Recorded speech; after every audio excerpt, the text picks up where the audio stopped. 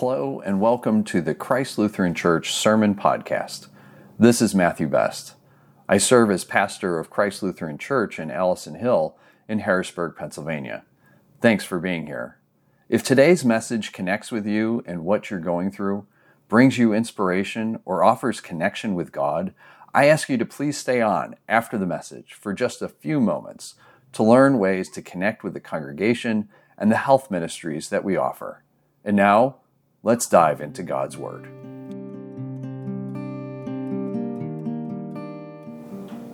A reading from Jeremiah, chapter 33. This is what the Lord says. You say about this place, it is a desolate waste, without people or animals. Yet in the towns of Judah and the streets of Jerusalem that are deserted, inhabited by neither people nor animals, there will be heard once more the sounds of joy and gladness, the voices of bride and bridegroom, and the voices of those who bring thank offerings to the house of the Lord, saying, Give thanks to the Lord Almighty, for the Lord is good. His love endures forever. For I will restore the fortunes of the land as they were before, says the Lord. The days are coming, declares the Lord, when I will fulfill the good promise I made to the people of Israel and Judah.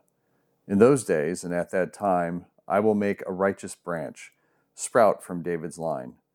He will do what is just and right in the land. In those days, Judah will be saved, and Jerusalem will live in safety. This is the name by which it will be called, the Lord, our righteous Savior.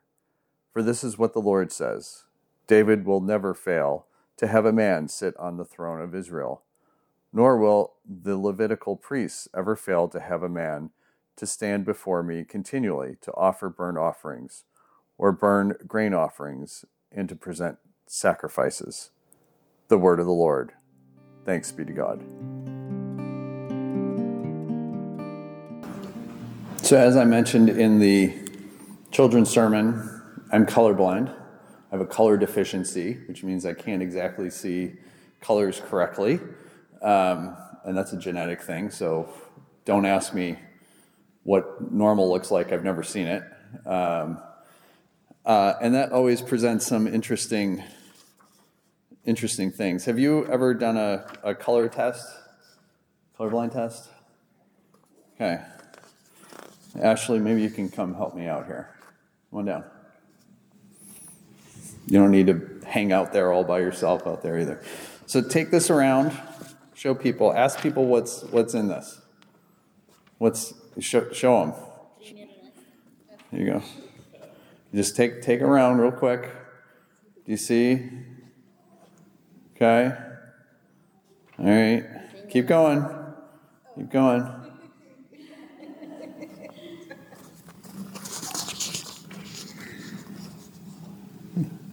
All right. She's still going. Angela, you wanna do this one? Here you go. Pass this around. All right.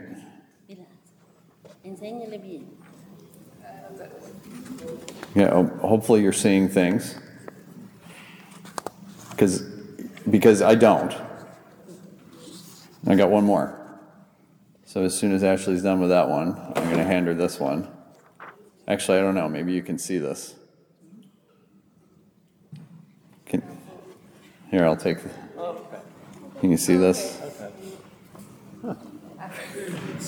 Can you see that? Okay. All right, here you go. All right. Yep. Okay. So you see. So what was in the first one? Color. What do you mean? It says color. Okay. What's in the second one? The one that Angelie has? 18. Okay. And what's in this one? A Christmas tree. How appropriate, right? I did have here, you can hand me those. Thank you very much.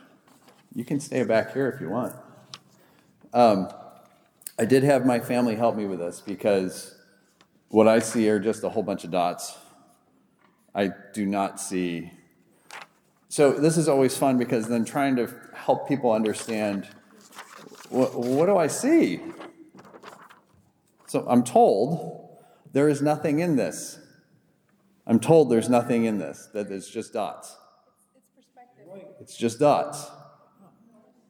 So this, if you're color deficient and you hold up those other ones, this is the type of thing you see.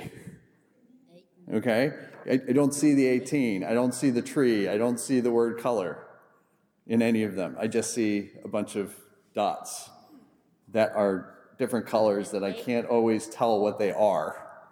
I can't distinguish the colors, which there's a fun story with that.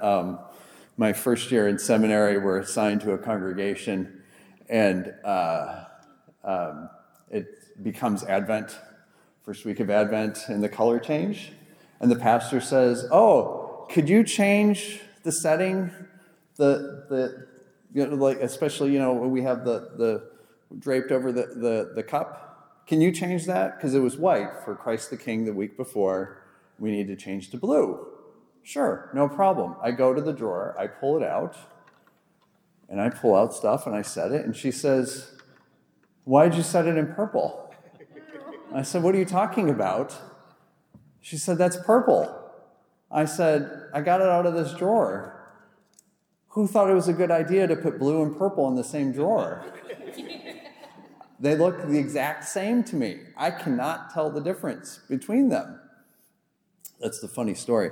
So oftentimes the neat thing, whether we're colorblind, color deficient, or not, is not the big thing. But oftentimes we can't see everything that's there. We miss things through the lens of our own lives, the things that we believe, the things we want to believe, our experiences, just things that go on in our lives, things that we can't even fathom about. Like, I feel pretty safe in saying everyone here doesn't know what it would be like to be a billionaire. I mean, we can't even fathom that amount of money. Like, that's just insane. And then what would, like we have ideas, but we have no idea of what comes with that, right? So we don't have the vision to be able to see oftentimes, right? So, and sometimes humanity is really good at refusing to see things as well. Societies, communities, churches, whatever the case may be, sometimes just refuses to see other people or situations around us, right? Oftentimes, our world does this, refusing to see poverty or people that are just so-called different from whatever is considered normal in that society, or a variety of different folks. You can name, I'm sure we could have a long list of this. And oftentimes that's because if we saw these people, it would be inconvenient for that society. We might have to spend money. We might have to change some laws. We might have to change the way we treat people. And society doesn't always like to do that, right? So I bring all this up because when we take a look at our reading for today, Jeremiah, and I asked this in Bible study, and Steve played along, thank you. But what do you know about Jeremiah? Come on, somebody's going to say it. Bullfrog. He was a bullfrog, okay. Yes, and he was a good friend of all of us, yes. We just got to get that out of there, right? Everybody's thinking it, right? Jeremiah was a bullfrog, right? So, now that we got that out of the way. Jeremiah is an important prophet in the New Testament, okay? And Jeremiah, he is called by God at a young age, like 8 years old-ish, to be a prophet for God. Can you imagine that? Ashley, can you imagine God calling you and be like, "Hey, I want you to speak on my behalf to people, to the entire society"? How do you think that would go? I don't know. You don't know. Yeah, that's a safe answer. There you go, right? It would be really tough. It would be very tough. And so here's Jeremiah, and he's doing his prophetic work at the end of the kingdom of Judah. So the northern kingdom has been conquered.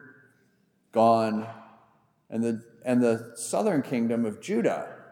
He starts during King Josiah's time, which is who we heard about last week.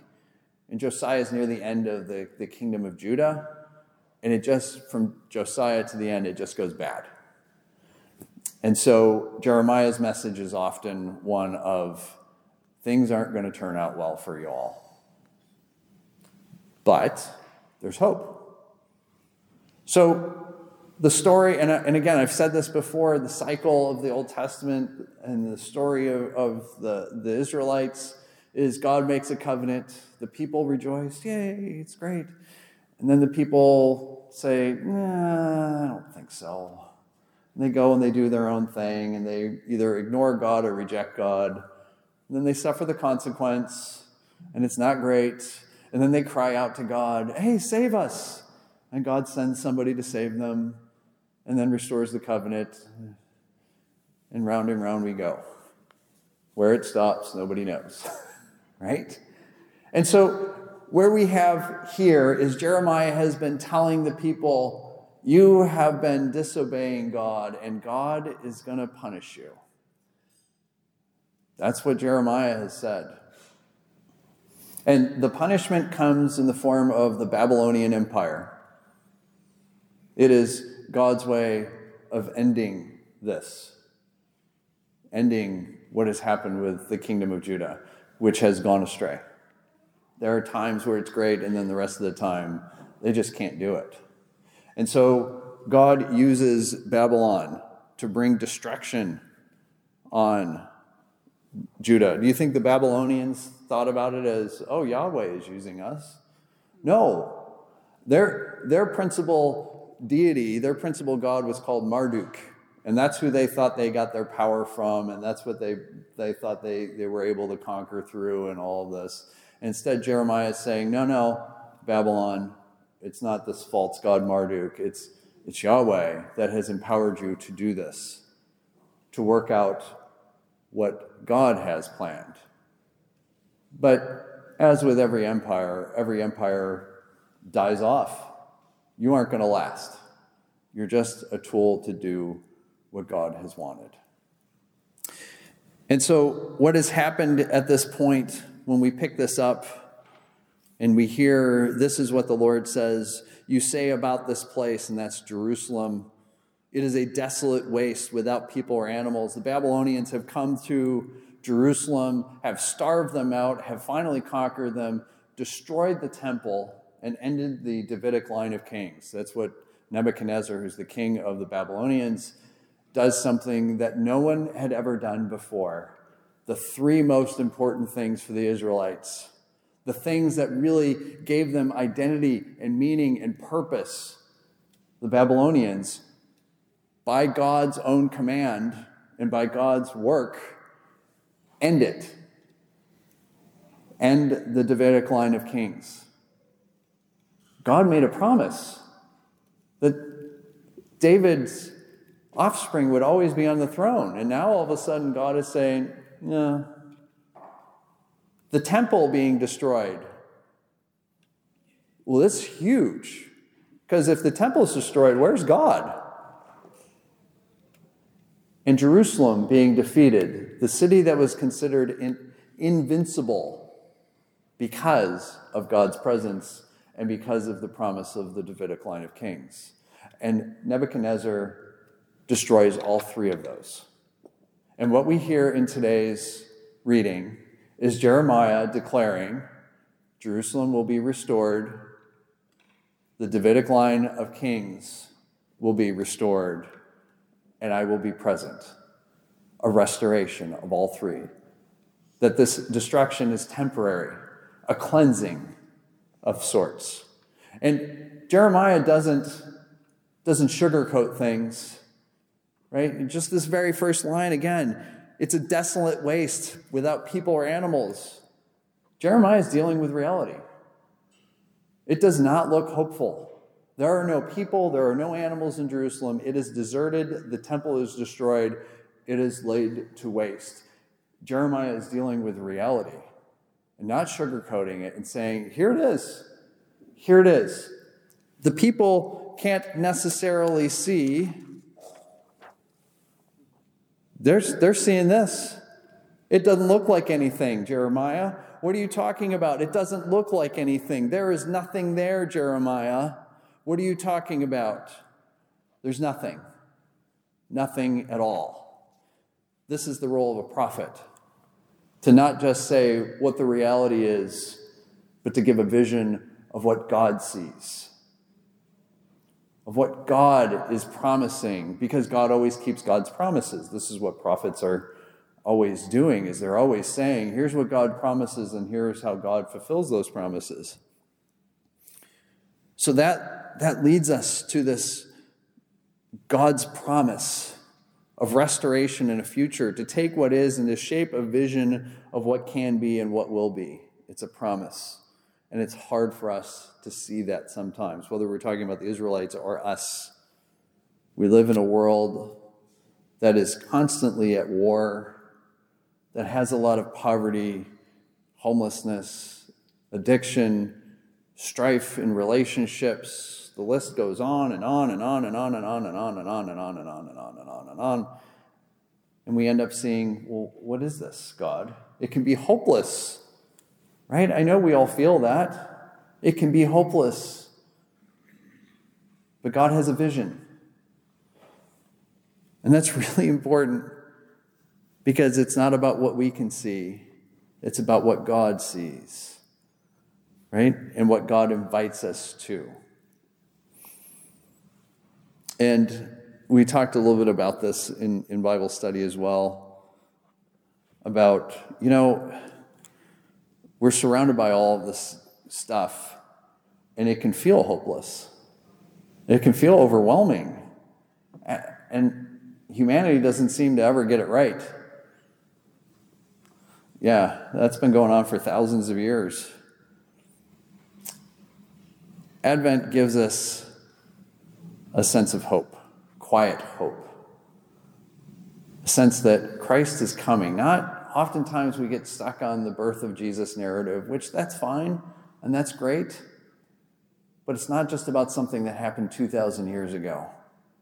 It's about Christ coming, not just, again, in some distant future that we have no idea about. It's about Christ coming to us in the past, in the future, and now in the present. We encounter Christ in a variety of different ways. In our service, we encounter Christ through the words of forgiveness. Those are not my words. Those are Jesus' words. We encounter Christ in the Eucharist. We believe that this is literally Jesus, hidden in the bread and the wine. And yet, what do? We take Jesus, we eat, and it literally becomes a part of who we are. Jesus becomes a part of who we are. That's how food works, right? What we eat is what we become.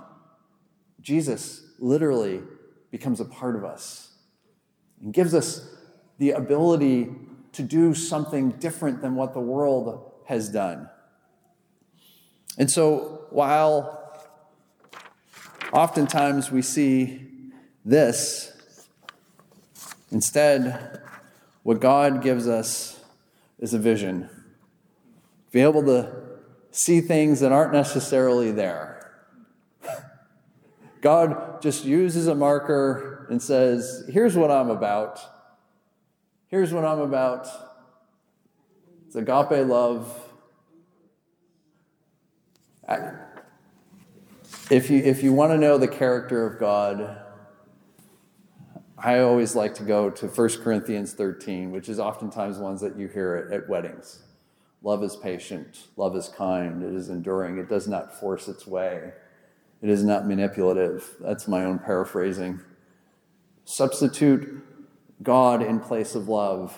That's who God is. God is patient. God is kind. God doesn't manipulate. Right? This is who God is. This is who we await for. And this is the vision. We get a glimpse. We get a glimpse of it every time when we share a meal with somebody. We get a glimpse of what God's kingdom is all about. When we share a meal, It's an act of being very vulnerable. We're sitting down or standing at the same level. We're equals.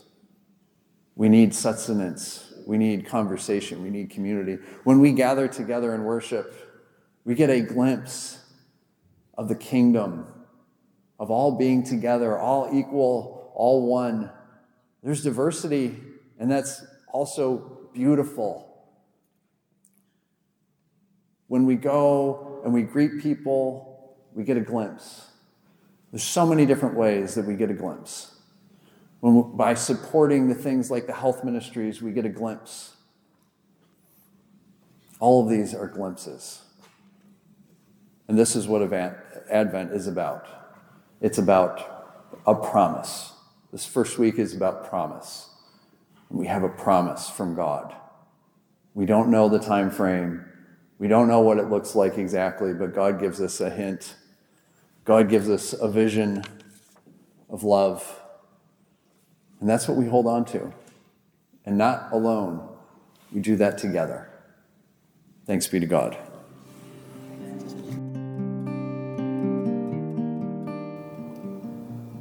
Thank you again for listening to the Sermon Podcast. I'm always happy to have a conversation or pray with you. Please reach out either by email to pastor@christharrisburg.org or call me at 717-236-8382. I'd also invite you to be part of worship on Sunday mornings at 10:30 a.m. We're a very diverse, open, affirming, and laid-back congregation. Christ Lutheran Church is located at 124 South 13th Street in Harrisburg. Parking is along the street. You can enter the building through the side entrance on South 13th Street or at the corner of 13th and Thompson Streets. And lastly, check us out on the web. Our website is christharrisburg.org. There you can learn more about and offer your support for the congregation as well as the health ministries and free clinics that we provide to people in need in our neighborhood. I invite you to follow us on Facebook and Instagram also at Christ Lutheran Harrisburg. Thank you. I look forward to connecting with you, and I pray that you have a blessed week.